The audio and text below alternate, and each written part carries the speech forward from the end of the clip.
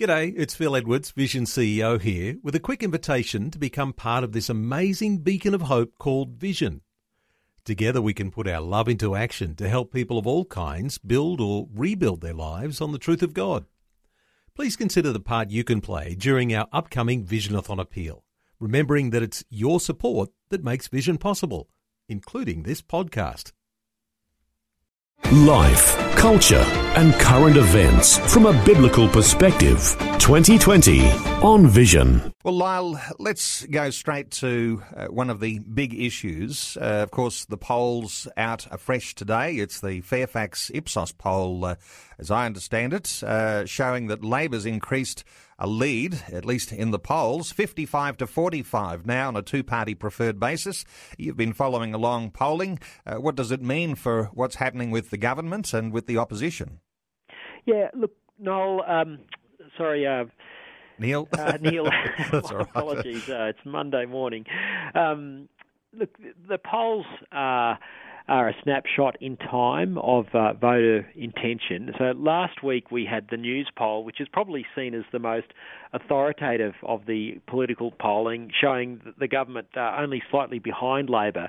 And then today we've got this Ipsos poll out, published in the Fairfax Press, saying that Labor is way ahead. Now, they both can't be right, and I don't believe that we saw such a catastrophic week last week for the government to warrant such a swing. So, look, I think we've just got to look at the polls and take them, yes, that they are a bit of a guide, but they're not the Bible in terms of how the government is travelling.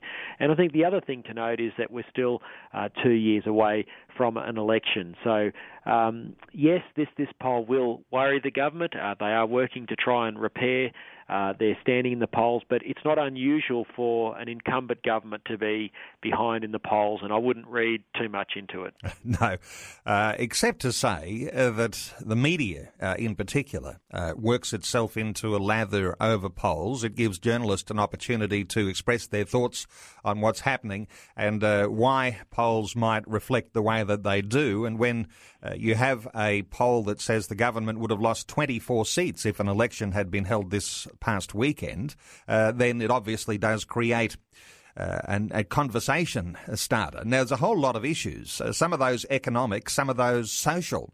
And we've been talking through issues for a long time now and some of the social issues. And, of course, Anzac Day is coming up. It won't be too long away, only about 4 weeks away. You've got a bit of a campaign running, Lyle Shelton, about restoring the ADF above politics. What are your thoughts on what's happening with the ADF at the moment? Yeah, well, we're very concerned, Neil, and this is very pertinent, as you say, in the lead up to Anzac Day, but we saw very recently our Defence Force personnel, Army personnel, marching in uniform once again in the Sydney Gay and Lesbian Mardi Gras.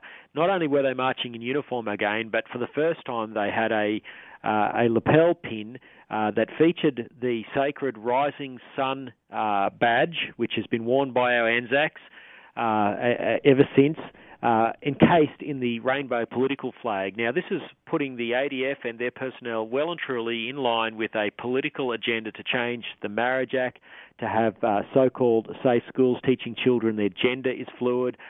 It's a political agenda that wants to stamp out free speech so that you can't speak in a way that upholds marriage between a man and a woman, as we've seen with Coopers and the Bible Society and then IBM. So this is a very intolerant agenda, and yet our Army was forced, in one sense, to adopt this political agenda and march with the rainbow flag encircling the Rising Sun insignia in the Gay and Lesbian Mardi Gras. I think most Australians want the Army to be above politics, and we're certainly encouraging the government to restore that with a petition that we have urging the Defence Minister Marise Payne to make sure this doesn't happen again.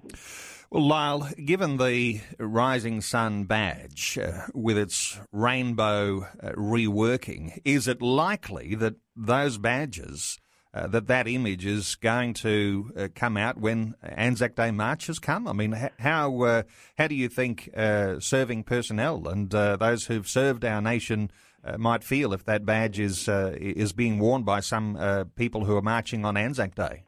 Look, I don't. I would be very surprised if that happened. And I'd be interested to know if any of your listeners see that at any of the Anzac Day marches, because it would beg the question: if the Army are allowed to have a non-regulation lapel pin on their uniform, supporting a particular political cause, why can't they support the political causes of so many other issues, i.e. could Army personnel wear the little feet of the pro-life movement on their lapels?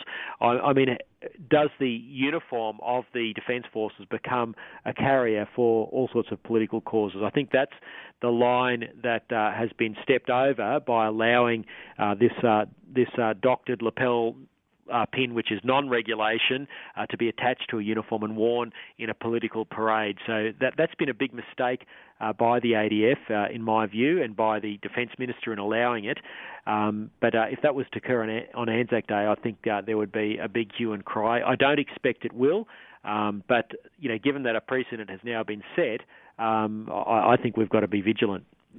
Well, Lyle, there is some sense in which you appreciate that the same-sex marriage push doesn't rest, and that was just one of the latest issues. Another one of those, of course, was some of the more significant business leaders in Australia signing a letter to the Prime Minister and encouraging him to have a free vote in the Parliament.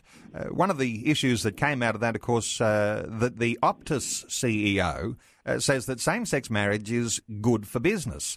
What are your thoughts on the idea that if there's a change to the marriage definition, that actually might be good for business in Australia?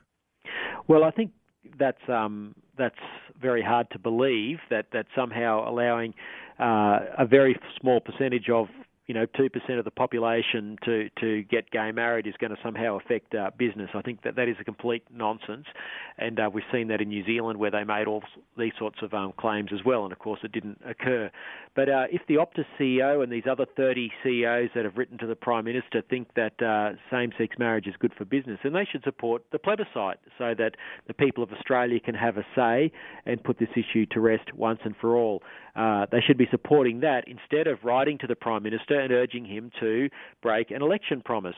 I think as Australians we expect our corporate leaders, our CEOs, to act with integrity in the way they do their business. If we can't have confidence that corporate leaders are acting with integrity, then our whole economy breaks down. And that's why it's worrying that these corporate leaders are asking the Prime Minister to break his integrity, to go against his election promise to allow this to become a parliamentary vote instead of the plebiscite that he promised. So I'm disappointed that corporate leaders would be urging a political leader to do something that would cause that political leader to break a promise. That's a real problem, and I think we need to just be aware that these corporate leaders, I think, have just overstepped the mark here. Yes, by all means, they are free to have a say, but to argue that a Prime Minister should break a promise is very worrying. What other promises do these corporate leaders think are okay to be broken in the course of their business?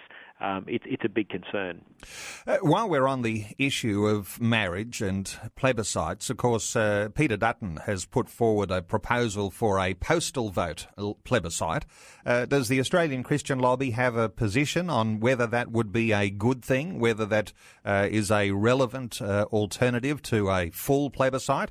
Is it a fulfilment of the government's promise to have a plebiscite if they held something that was cheaper but maybe perhaps not getting everybody's say?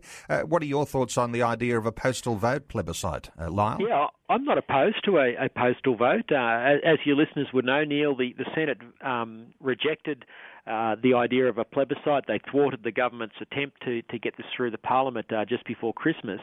And one of the issues they cited was the cost. Well, if they really believe that, well, let's support a postal vote. It does make it a lot cheaper to hold because you don't have to man and staff polling places all over the country. You can do it by postal ballot. I think that is a viable alternative. And to answer your question, yes, it does fulfil the government's promise to consult the people. I think it would need to be a compulsory postal vote, though, in line with our normal voting practices.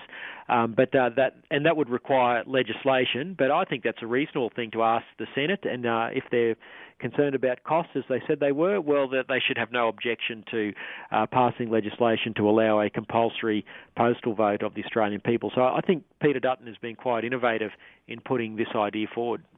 Okay, well, we'll monitor this space when it comes to a postal vote plebiscite. A couple of quick issues before I let you go, Lyle. The Australian Summit Against Sexual Exploitation. There is a gathering that's going to be happening in Brisbane, Queensland, coming up in May. What sort of things are on the agenda for that particular summit? Have you got any ideas? Yeah, this is a historic summit. It's being led by Wendy Francis, who will be known to your listeners.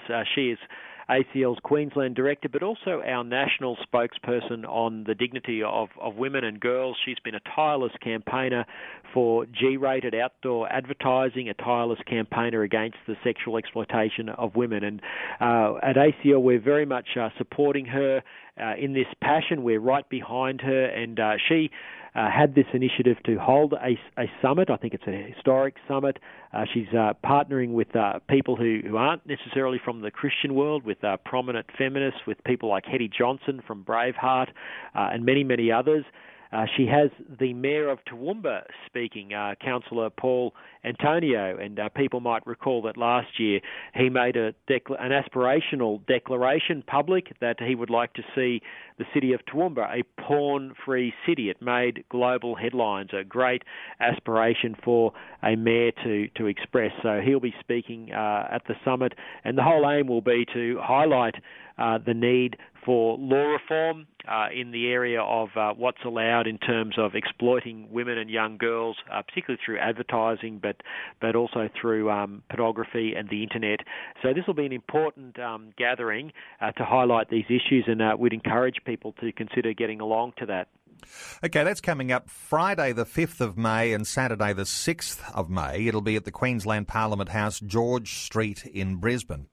A little bit of a focus on Queensland. Queensland's in the firing line right now, Lyle, for what is considered to be a very dangerous cyclone. In fact, thousands of people have been evacuated as Cyclone Debbie approaches the Queensland coast.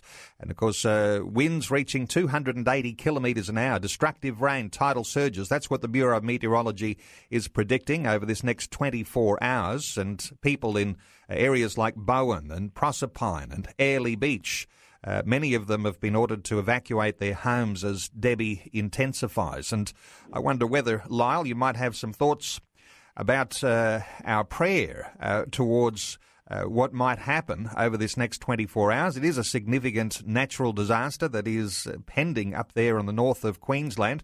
Your thoughts, Lyle Shelton? Yeah, I agree with you, Neil. I think we should be praying that the coast and the communities along the coast are spared disaster. Cyclones can be unpredictable. I know this is predicted to cross the coast as a Category 4 cyclone. It's a very intensive one, possibly around the area of Townsville.